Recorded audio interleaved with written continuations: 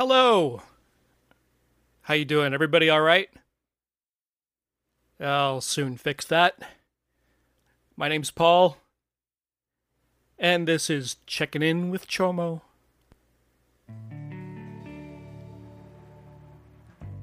Hey guys. I think this is gonna be episode 4 of National Podcast Post Month. I'm getting more and more comfortable with these, the more I do them. So last time you heard me, I talked about my last name and what it means in prison, but I didn't tell you what it actually means. So my last name is Hungarian, and everybody misspells it and everybody mispronounces it. It is pronounced Chomo. And unfortunately in prison, it means child molester, which is not great.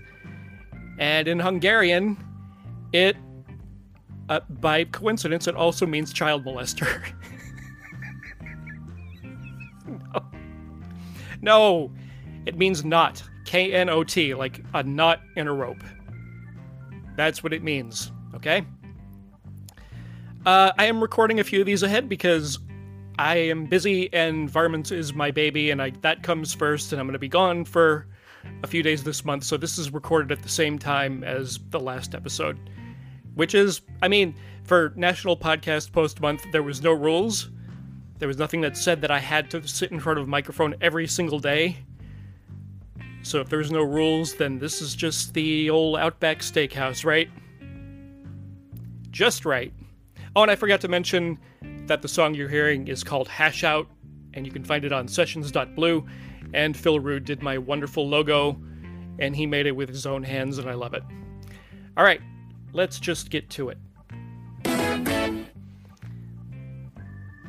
Steph and Sarah had a couple of questions that were pretty much the same. Steph asked, most embarrassing thing that has ever happened to you. What did you or did you not learn from that experience? And then Sarah asked, I want to hear a story about a time when you embarrassed someone in your family or when you were embarrassed publicly. That is now a hilarious tale to recount. Well, Steph and Sarah, there have been several moments in my life when that happened, but the first thing that came to my mind was when my family and I were camping in South Carolina. And we were there with a big group of people. And we were all there, we were unpacking our stuff, and they had these little cabins and these little walkways and these little staircases that, led down to the lake and led down to other cabins and stuff. So, and they were all made of stone. Like, all these sidewalks and steps were beautiful, beautiful stone. So, we get our stuff in the cabin, and I'm hanging out there with the kids out in front, and it was about 10 years ago. I think I was about 35, 36. And I'm hanging out with all these little kids on the steps, and there's this vine hanging down from the tree. And I thought, well, I'm gonna be cool in front of all these little kids, and I'm gonna swing on this vine. Now, this vine was maybe the diameter of a pencil. Maybe.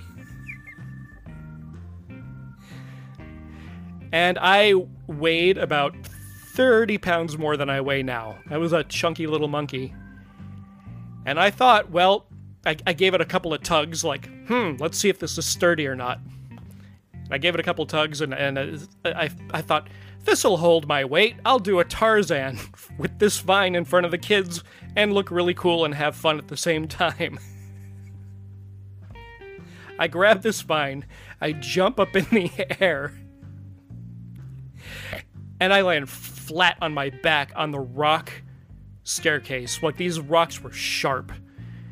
And boom, just flat on my back. And then you do the thing where you have to, like, get up and recover to make it seem like it's not a big deal, even though my back was just torn up. So I get up, and for the first time in decades, the wind is knocked out of me. So I'm walking around, doubled over, holding my back, which is bleeding, in front of these kids that are all laughing at me. And because the wind is knocked out of me, I'm going, I'm okay.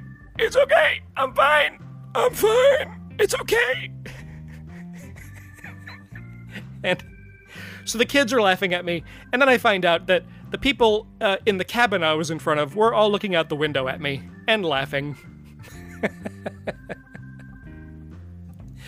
So yeah, I spent the next week on vacation in this cabin with a back that looked like I was attacked by a wolverine, and a good, funny story for everybody. That was pretty embarrassing.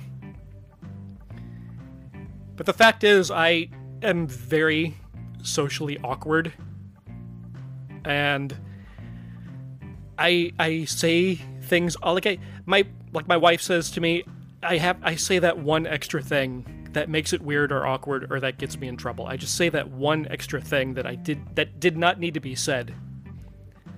So the other week, my son has this project. He has this van that he bought, and he's gutting the van, and he's cleaning it up, and he's going to use it as a camper. And so he's working on it. He's doing a lot of work on it. And it's Florida, so it's, 100 degrees outside. It's really hot. And he's going through a lot of water. We're going through a lot of water, helping him. A lot of Gatorade. So my wife sends me to the grocery store to buy my son some Gatorade because, he's hot, he's sweaty, it's 1,000,000,000 degrees, he needs to be hydrated.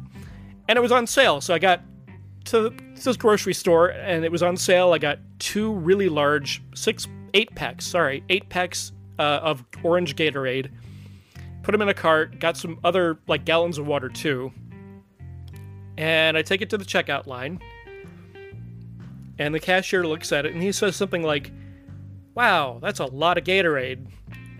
To which I replied, "Thank you. I mean, yeah, it's for my son. He's very thirsty."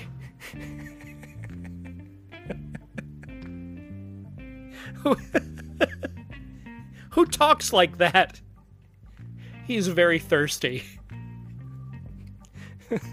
So then I look at the cashier. I can't make eye contact with him because he's just got this look on his face like, what did you say? He's very thirsty. Then the cashier said, "Have a nice evening." But what I heard was, "You have a nice t-shirt." So I looked down at my t-shirt, and I pulled it out like you do with your t-shirt. You pull it out flat so that people can get a better look at what's on your t-shirt. And I said, "Oh, thanks." And then I realized that he said, "Have a nice evening."